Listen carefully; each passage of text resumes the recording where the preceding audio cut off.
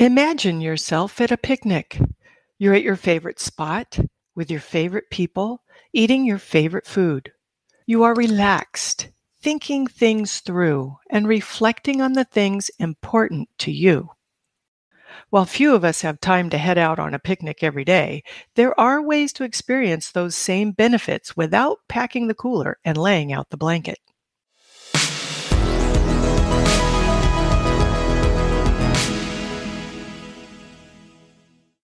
Hello, I am Terry Novacek, and this is the Element is Everything podcast, where we ponder hacks and roadblocks that impact our ability to operate in our element, that place where interests and talents collide and our heart, head, and hands align to do good and feel good. The intent of today's episode is to identify and tame the thoughts and habits creating stress in your life and to make time to picnic. I don't mean a literal picnic, although I do feel those are beneficial too. The picnic metaphor is about time to connect with nature, others around you, and yourself. Time to check in with how you're feeling, how others are doing, and where you are on your path in relation to where you want to be. About having a sense of balance and confidence while having more energy and a sharper mind so you can do and feel better. We are part of a society that is still coming out of a pandemic. And if you're thinking to yourself, well, this doesn't pertain to me, the pandemic didn't really impact or change me much, or I am so over that COVID thing, then consider this. Homelessness, social relationships, safety, both physical and psychological, the economy, and our education system have all taken a hit from this pandemic. Employment is another big one, not just unemployment, but those who are employed and making their way in the current workforce with perhaps little experience or training and having to adjust to new post-COVID procedures and mindsets. So whether or not you feel you've been impacted, there are a lot of people around who have. 55% of Americans report feeling stressed on a daily basis. Our communities, whether they be neighborhoods, cities, workplaces, clubs, religious congregations, or families, they're all an ecosystem, and our health as a group is limited to the health and well-being of everyone in it. So our organization's theme this year was around the idea of a picnic, a way to slow down and reflect on the things we enjoy. We had the pleasure of meeting children's book author Peter Reynolds, who shared 2 of his nearly 30 published books with our staff.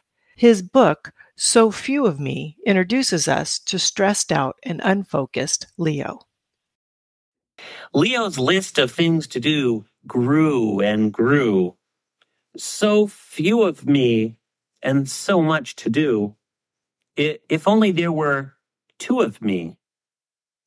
Just then, there was a knock on the door. What Leo finds on the other side of the door is another him. And of course, he now believes he will be able to get through his list. But faster than the 2 Leos can check the items off the list keeps growing.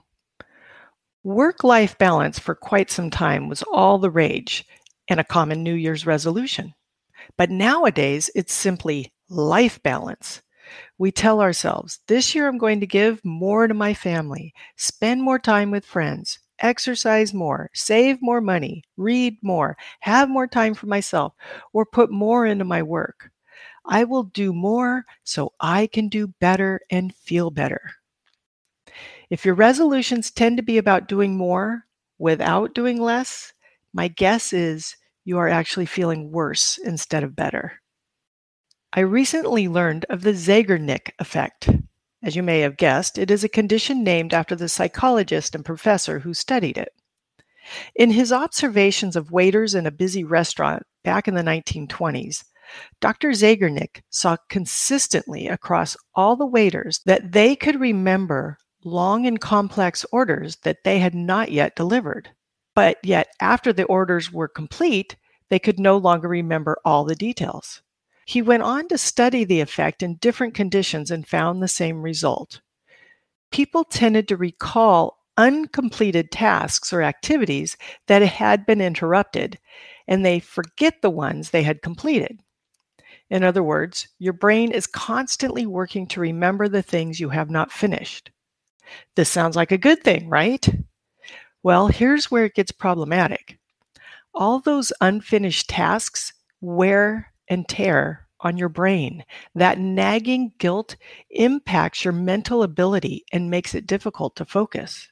And so, when we are working on a task, and then we get distracted by another one and start going down those rabbit holes, we create more stress because we're adding to the list of unfinished business. Here's another one. Most of us have heard of ADD and ADHD. They're both acronyms for attention deficit disorder and attention deficit hyperactive disorder. ADD and ADHD are neurological disorders, which can be aggravated by the environment. Similar but different is attention deficit trait, or ADT, which is actually caused by the environment. And more often than not, our ADT is within our control. ADT comes from information and decision overload. Today's work and learning environments bring a whole new meaning to multitasking. Whether school or work, the idea of more just keeps creeping up on us. And the distractions, my goodness, emails, texts, social media, maintaining account profiles, recalling passwords, all this on top of the usual things that go along with daily life. According to Dr. Gloria Mark, author of Attention Span, our attention spans are declining. In fact, the average attention span has gone from 2.5 minutes in 2004 down to just 47 seconds. Do the math, and that doesn't look too good for the next decade. ADT is the difference between peace and panic. Think back to the Sabertooth tiger days. That to-do list you have, or maybe you have several. That's all the information you're receiving about your parenting, your work, your health, your social connections. They are the modern day saber-toothed tiger staring you in the eye. You feel pressure to get a handle on it before it takes you down. Well, there is no place for this tiger at our picnic. Time to hit the pause button and stop that tiger in its tracks. We do it all the time with our devices to give ourselves a break or make sure we don't miss anything. Let's do it today for our health.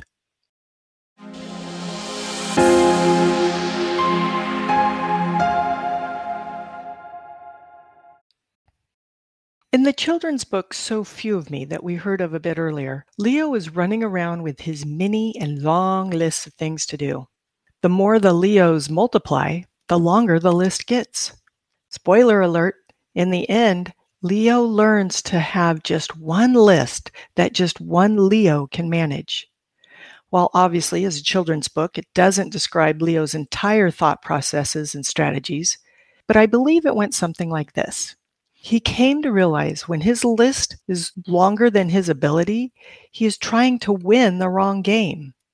He took the time to understand himself and the purpose behind what he was doing or what he wanted to do. And he reflected on the return value of what he was doing. He started to realize it's not about getting more done, but about getting the right things done. So what are you getting back for the things you spend your time on?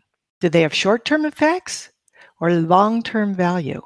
Is there something else you could do with that time that would be of more value? Take a moment to contemplate your top priorities. Now count how many things are on your list. If you have more than 3, it's time to rethink how you view priorities. A priority is a priority, something of greatest importance. So if there is a long list, they can't all possibly be priorities. Something's got to give. And a priority is not a task. Taking out the garbage is a task. Maintaining a clean and orderly environment is a priority. Completing a course is a task. Improving performance at work or earning a diploma or degree is a priority. Our priorities are a reflection of who we are and who we want to be. As you determine your priorities, ask yourself, why is this a priority to me? What is my ability to get where I want to go with it? Be honest and be realistic. Once you have your top 3 priorities, take some time to consider roadblocks that may get in your way of doing what matters to you. Things like FOMO, the fear of missing out. Modern society offers us so much more. More friends, more events, more information, so much to do, so little time. When you look at your schedule, how much time are you devoting to activities that bring value to your life, that you truly enjoy, versus doing them because you fear you will miss out on something? Another roadblock, screen time. I recently read a study that showed that more than 90% of adult Americans spend 15 to 18 hours per month on Facebook alone. That's just one of the many platforms. The amount of time the average American watches TV per week is 28 hours. Another study. Over the course of a 17-week league, fantasy football costs employers over $14 billion in lost productivity. How much time do you spend each day on screen entertainment? What value does it bring for you? How does it align with what is important to you? A friend recently turned me on to a website called 1,000 Hours Outside, which promotes matching screen time with green time. You can click on the website from our show notes or search yourself, but I highly recommend it. Here's another roadblock, multitasking. We tend to think we've got it all under control when we're multitasking, but research out of Stanford University reflects that the brain does not really do multiple tasks at a time, but rather it switches rapidly from one task to another, which is very demanding on the brain. To be pulled in so many directions at once shows that not only do you get less done than you think, the divergence of mental focus can often lead to poorer performance, whether that be on the job, as a parent, as a friend. I learned a new word recently, flubbing, spelled with a PH. It's a term for being on your phone, like texting, internet search, whatever. But you're on your phone in the presence of someone. You are essentially snubbing that person while being on your phone. While you're thinking to yourself, yeah, I'm listening as I look this thing up or respond to a text, you really aren't. How often do you flub people? Here's another roadblock that gets in the way of doing what matters most, is the lack of exercise. The American Psychological Association reports that we are 15% more productive on days that we exercise before work. In addition, the study found that physically active employees were less likely to develop job burnout and depression. In his book, Spark, The Revolutionary New Science of Exercise in the Brain, John Rady, MD, explains how exercise improves mood, it improves feelings of wellness, it jumpstarts your attention span, and improves cognition. How often are you spending time engaged in physical activity? How about your children? Another roadblock, breathing. Sometimes we underestimate the importance of breathing. As part of our autonomic nervous system, our body just does it without us having to think much about it. But if you do pay attention to your breathing, you will likely find that when you're stressed, your breathing is shallow and in your chest. In episode 4 of season 2, titled If I Only Had a Brain, we talk about the science behind the importance of balanced breathing, where you take the time to control your breathing with equal inhale and exhale using your diaphragm. Think of breathing like exercise.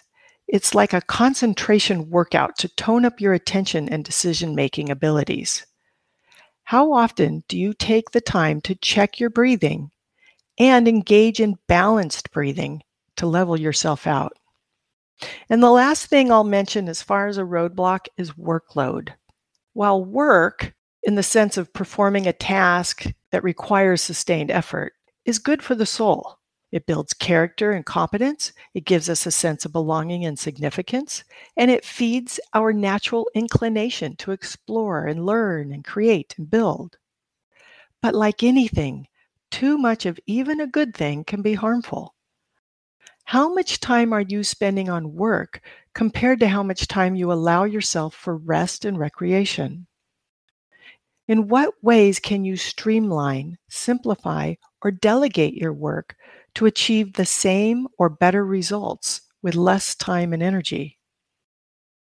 Make sure you're scheduling your version of a picnic to give yourself time to rejuvenate. The guiding questions I've shared here are available on our website in case that works better for you than listening.